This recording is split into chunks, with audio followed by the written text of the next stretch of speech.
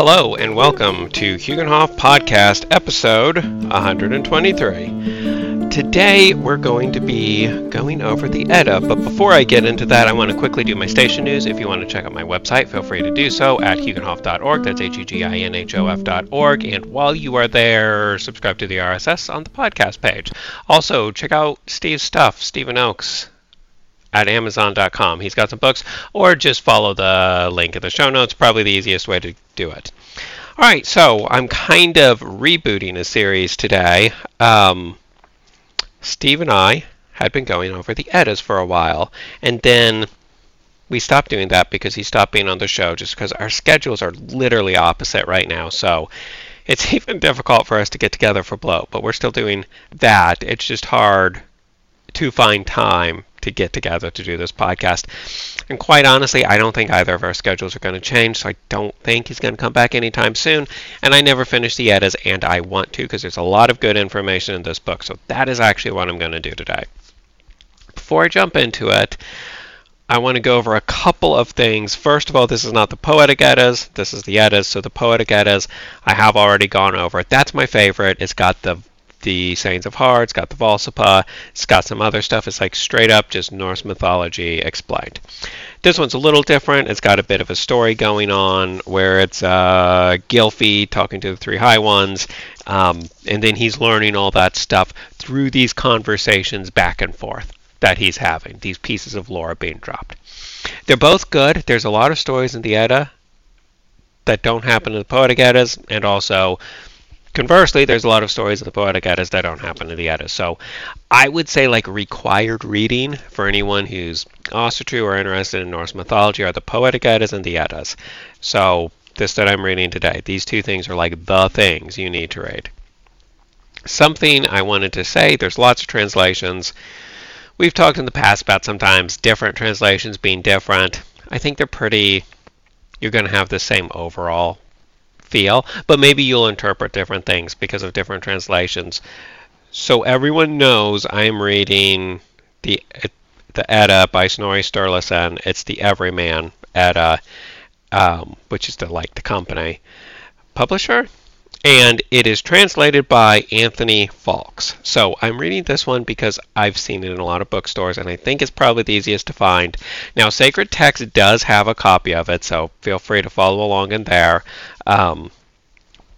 But this is the one that I am reading, the Edda by Snorri Sturluson, translated by Anthony Fawkes. So I think it's a pretty easy one to find. So just a little bit before I jump in, so there's this whole conversation we can have about sacred texts, and I recorded something and then I didn't like it. It's kind of a complicated conversation. I'm going to do the quickest, most concise explanation that I can. The idea is when you read a book, if you treat it as a sacred text, you go in with the idea that it's true. You're like, this book is 100% true. There are no contradictions in it. It is right. This was written by the gods. Like Snorri Sturluson was a conduit for the gods, and they wrote through his hands. That's how a true sacred text would be. I don't think this is actually sacred text. I don't think it works like that. That's a little bit too far. I think there is a reasonable argument that as Snorri was putting all these books together, so what this is probably a collection of stories that Snorri is referencing here. And I think there's a reasonable argument that as Snorri was putting all these together, the gods suddenly influenced him to keep the parts in that were right and drop the parts that were not right and not add anything of his own that was detrimental to the meaning. So I don't think that's ridiculous to think that the gods have some sort of influence on the world and could make that happen. I also don't know if I really believe in sacred texts, but what I do think is useful about the sacred text idea is if you go in reading this book assuming everything in it is correct and there are no internal contradictions, that can be a useful way to read the book. And I do think you can read this and say there are no internal contradictions and there are no contradictions between this and the Poetic Eddas, and all of the big things like the big points like autonomy is important, knowledge is good, stagnation is bad. this never contradicts those points. And I do think that going in with the idea that there are no internal contradictions and everything in this book is right can be useful, because then you are reading the book as if it's right, and then when you see something that seems like a contradiction, instead of being like, oh, the book is dumb, I'm not going to think about that. Instead, you say, no, I said the book was right in every way, and it can't be wrong. So I'm going to do the mental exercise of understanding why this isn't a contradiction, understanding this big principle, let's say it's autonomy, this big principle of autonomy, how is that not being violated here? What is autonomy? What is not autonomy? Stuff like that. And those are good conversations to have. And that's why sometimes I think it's useful to go in and read the book as if it was a sacred text. And there'll be things come up from here to there, from here now and again, where this becomes more obvious. I'm like, okay, this is something that looks like a contradiction. Let's think about why it's not. And if it is or is not really a contradiction, is almost less important than the fact that you went through the mental exercise to really understand what would be a violation of this and what would constitute a contradiction and what wouldn't. Because when you're doing that, then you're also thinking like, and what would the God say? So if you use that way of reading a book along with working with the gods, I think you can really learn a lot about yourself and let yourself be inspired by the gods, because you're not going in saying this is false, you're going in saying this is true, and then you kind of have to make that work, which makes you think and really think about your principles, because what you really want to happen is you want your base principles to be challenged. You're like, oh, this looks like a contradiction. So what if I change my base principles, my thoughts on morality, to let this be okay? Then you start really thinking, can my thoughts on morality change? In what ways can't they change? In what ways are they wrong? In what ways are they right? So reading it as if it's completely right, and then going through the mental exercise of saying like, okay, and here is how it's right, or it may be, no, this is just wrong. There's no way to say this is right. That's a useful exercise, because you always want to be challenging yourself. But also to the idea of sacred texts, like, first of all, this is a collection of stories, or at least the things being talked about were stories that Snorri had heard. So for that reason, it's kind of hard to say it's a sacred text. And also, I think it's important to remember that Snorri was arguably Christian. I do say arguably because he is pretty generous to the gods. He seems to treat them with respect, and he's not trying to destroy or hide the lore. He's trying to preserve it. And I've heard this argument, which I don't think is ridiculous, that secretly he's also true, because you had to say you were Christian in this time period that he was living, or you'd just be killed.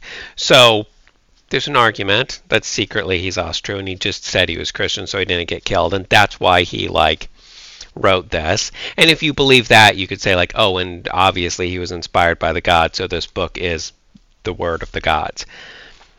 I don't know if I believe that. I don't know if sacred texts are really healthy to believe that literally, because it sometimes is used to give people an excuse to do things maybe they shouldn't.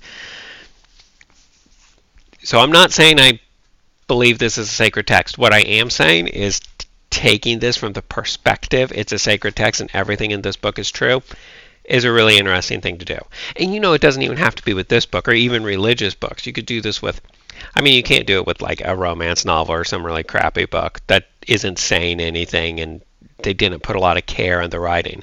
But like you could do this with a philosophy book. 100% you could read Plato's Republic as if it was right. And because it's Plato, he probably doesn't have any contradictions in there because he was a philosopher and that was his thing. He was all about contradictions are bad. But you can do that with other things. I saw an interesting reading of Homer's Odyssey saying that if you really looked at everything it was saying, it was like mirroring Plato's Republic. I think it was called The Bow and the Lyre. It's an interesting book. It has nothing to do with Norse mythology. It was a reading of the Odyssey as a philosophy book. But it did a lot of things where that I'm talking about where the first assumption is this book is right. There are no mistakes. If it looks like a mistake, it's not a mistake. It was put there on purpose. You just have to find out what that purpose is. So it's useful to read that book. Or it's useful to read books like that because it really makes you think like, well, let's just assume it's right and see if we can make it work.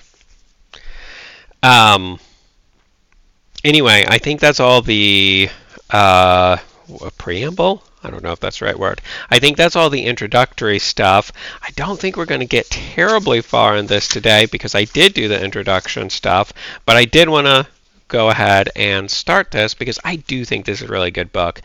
I am starting over. I'm not picking up where we left off because I think it's a very different dynamic when you're doing a single person versus two people. And I really like the two-person dynamic, but the single-person dynamic has things I like too. But I don't think you can mix and match them.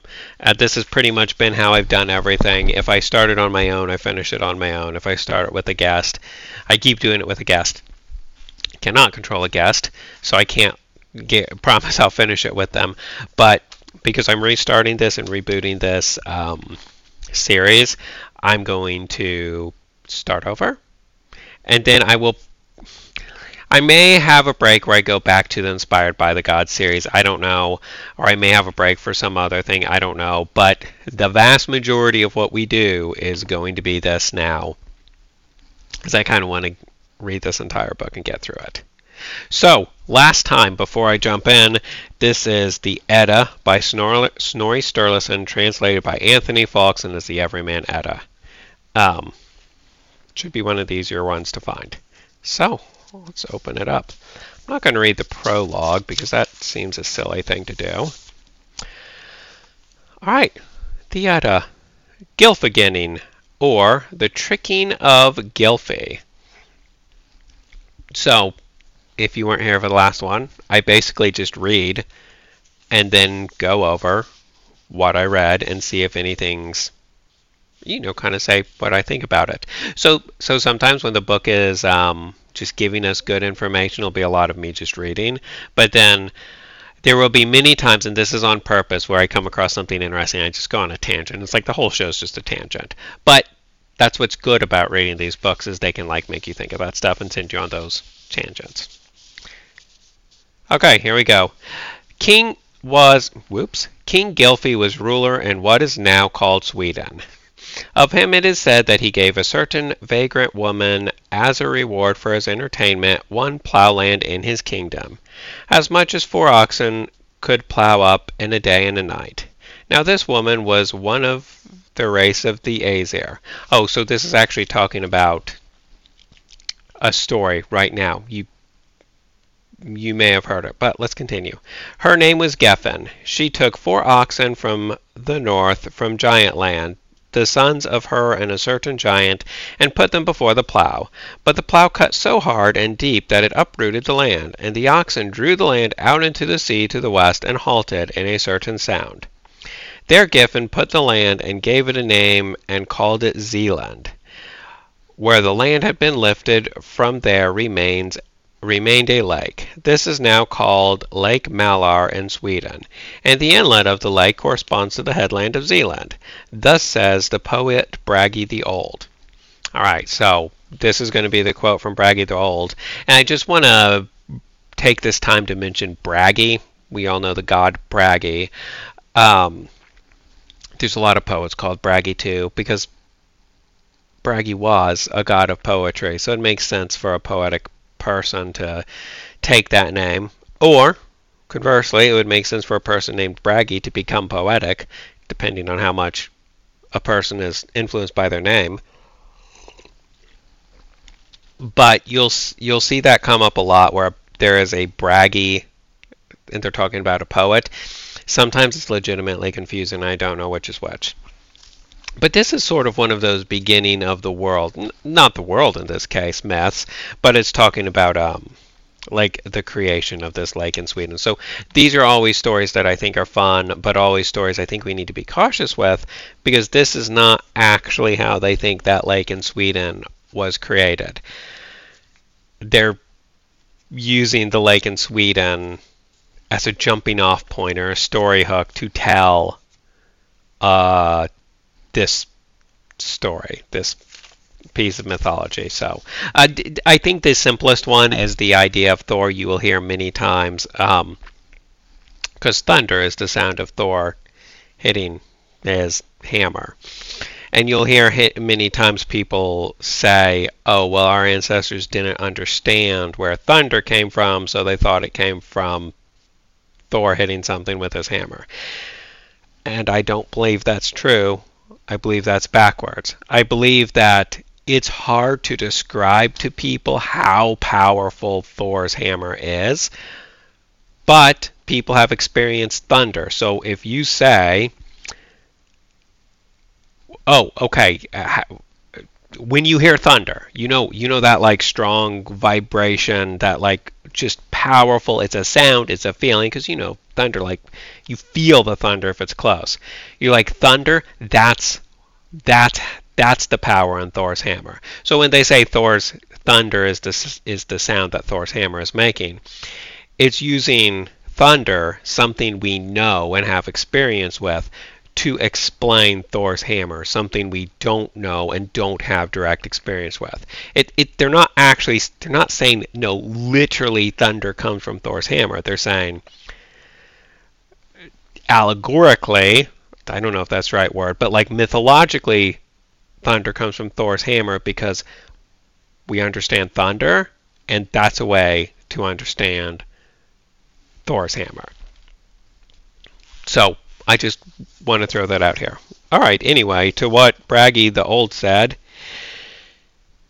Geirfinn drew from Gilling glad a deep ring of land, the island of Zealand, so that from the swift pullers oxen steam rose, Denmark's extension.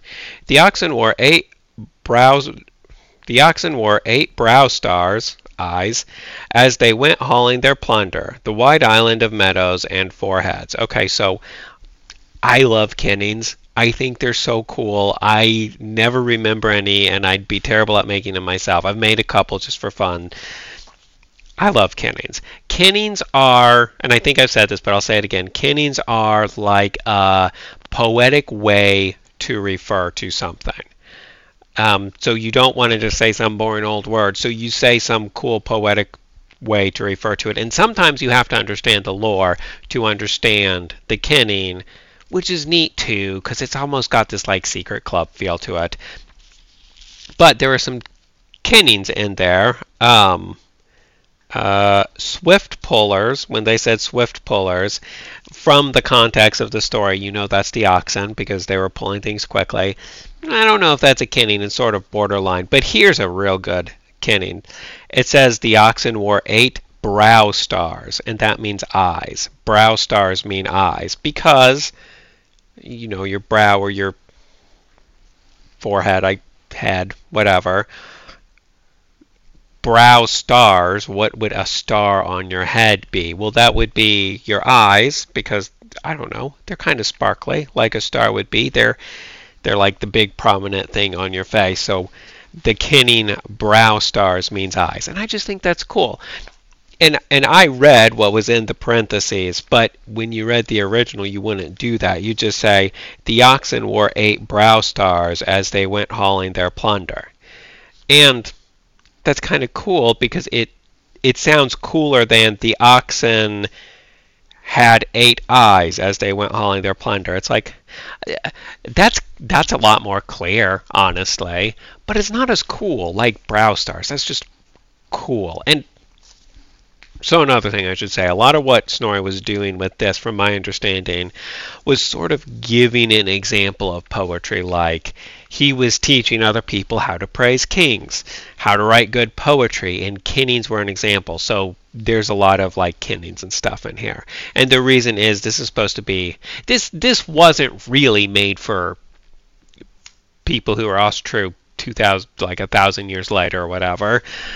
This was made for people of the time to learn poetry, and he was using the source material of the Norse myths to give them examples of how to write good poetry. So there'll be a lot of Kinnings in there, which I like because Kinnings were popular back in the day, and I wish they'd come back. If I was more of a poet, I would definitely use Kinnings.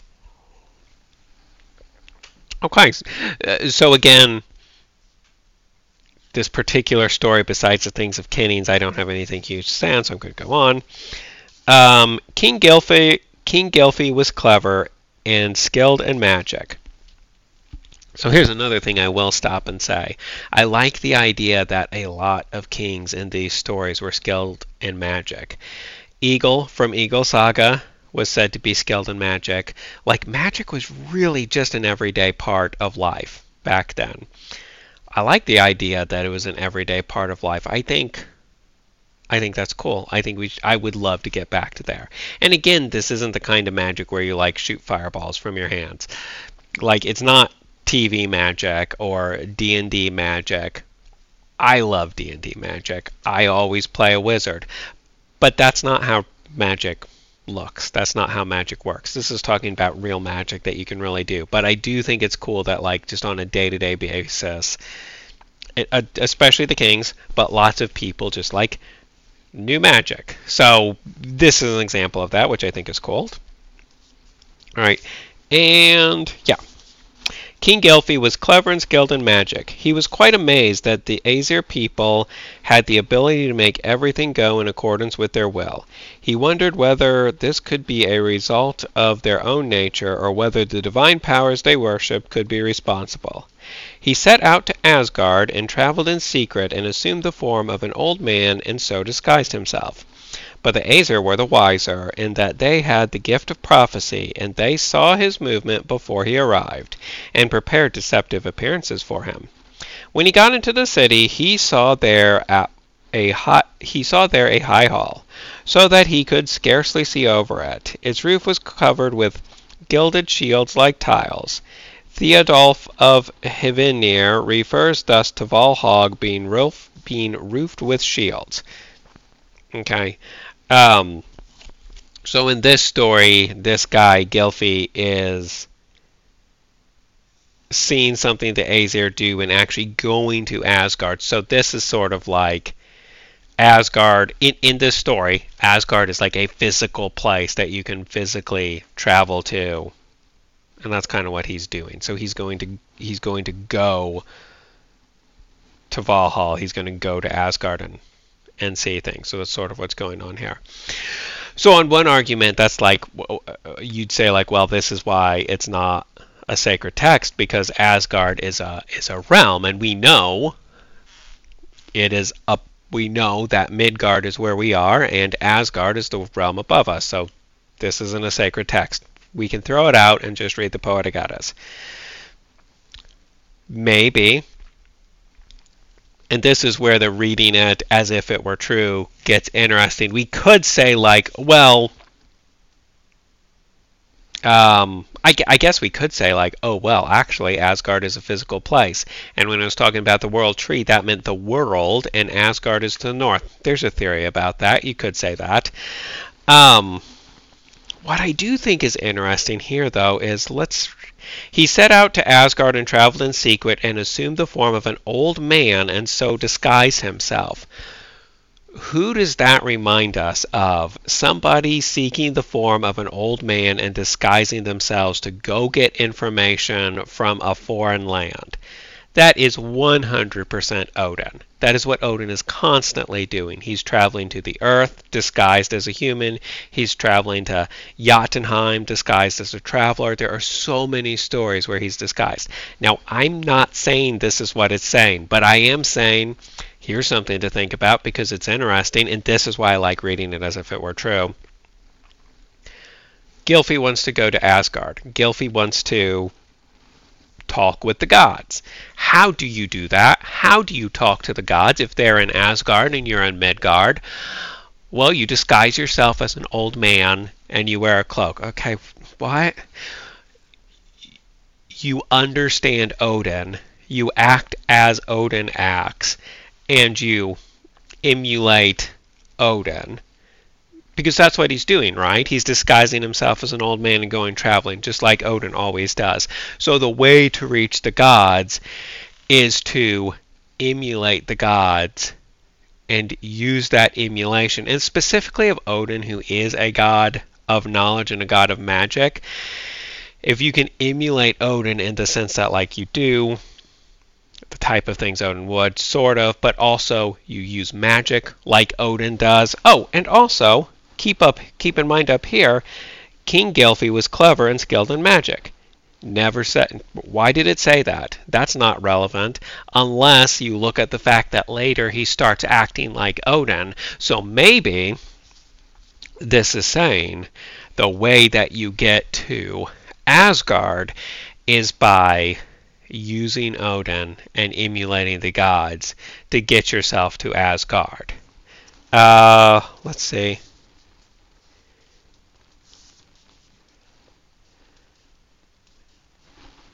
Okay, and then it says he set out to Asgard, traveled in secret and assumed the form, all of that. So when it says he set out to Asgard, it doesn't mean he set out to the physical place that was Asgard, which is what I think the first reading implies. It says he set out to actual Asgard by using magic and emulating the gods. He astrally traveled, whatever word you use. He traveled up the tree to actual Asgard to talk with them.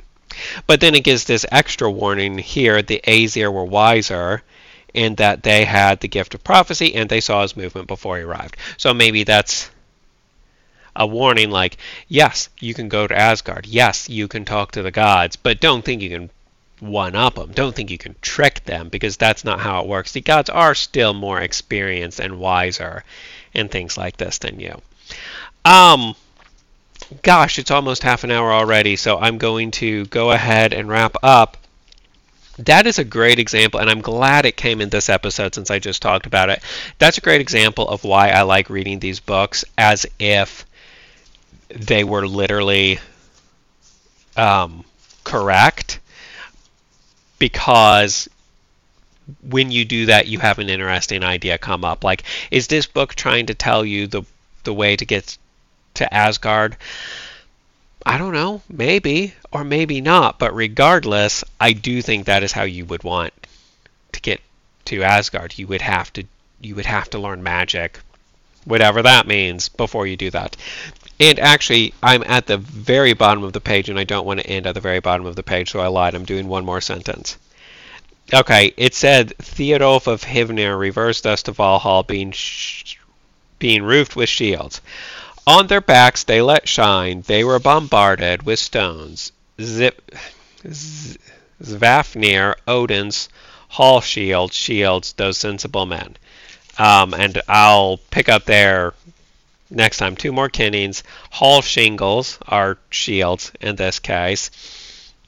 But this is getting into the description of what Valhalla looks like. Valhalla. They called it Valhalla. But this is getting into like what Valhalla is going to look like, thatched with shields and stuff, which we've heard in the Poetic Eddas, I believe. So we'll pick it up there next month that is. Thank you everybody for listening. Hopefully this was good. I think it'll be fun to have a change of pace, and I get a nice thing to track. See, it's nice to see progress being made. Like, we're on page 8. We have to get to page... Oh my gosh. There's a lot of stuff. I don't know what we have to get to. Page 223. So, like, there's a whole awful lot of pages to get through here. But it's kind of fun to move through a book, I think, and to see that progress being made. I've always loved books. You know, that is something that I miss about physical books, which I have some physical books. This is a physical book, but most of the books I read are on Kindle just for convenience. I miss seeing the bookmark get further and further into the book. And like my Kindle says, 57% complete. It's not the same. I really do miss that bookmark moving through the book. I think that's a cool thing that you lose with the Kindle. Anyway, I love physical books. But man, the Kindle's convenient. So that was a complete tangent. So let me wrap up by quickly saying, if you haven't read the Eddas, go out and read it. It's a really good book. Snorri Sturluson, Edda, and you should 100% read the Eddas and then the Poetic Eddas. Those are the must-reads for Norse mythology or Ostro in general. So we'll pick this up next time. Keep going over different things. I don't know how long this series is going to take. It's a long book, and I'm saying things as I go, so it might be a while. But yeah. Next month we'll pick up where we left off. I want to thank everybody very much for listening. Hope you got something out of it. Just a reminder, if you want to go to my website, you can. That is huginhof.org. That's huginhof.org. Yeah, subscribe to the RSS while you're there, because my podcasts never go out on time, but I always release one a month. So yeah, just subscribe to the RSS, and then you will get it as soon as it is released. Thank you so much for listening, and I will talk to you next month. Fra Hel.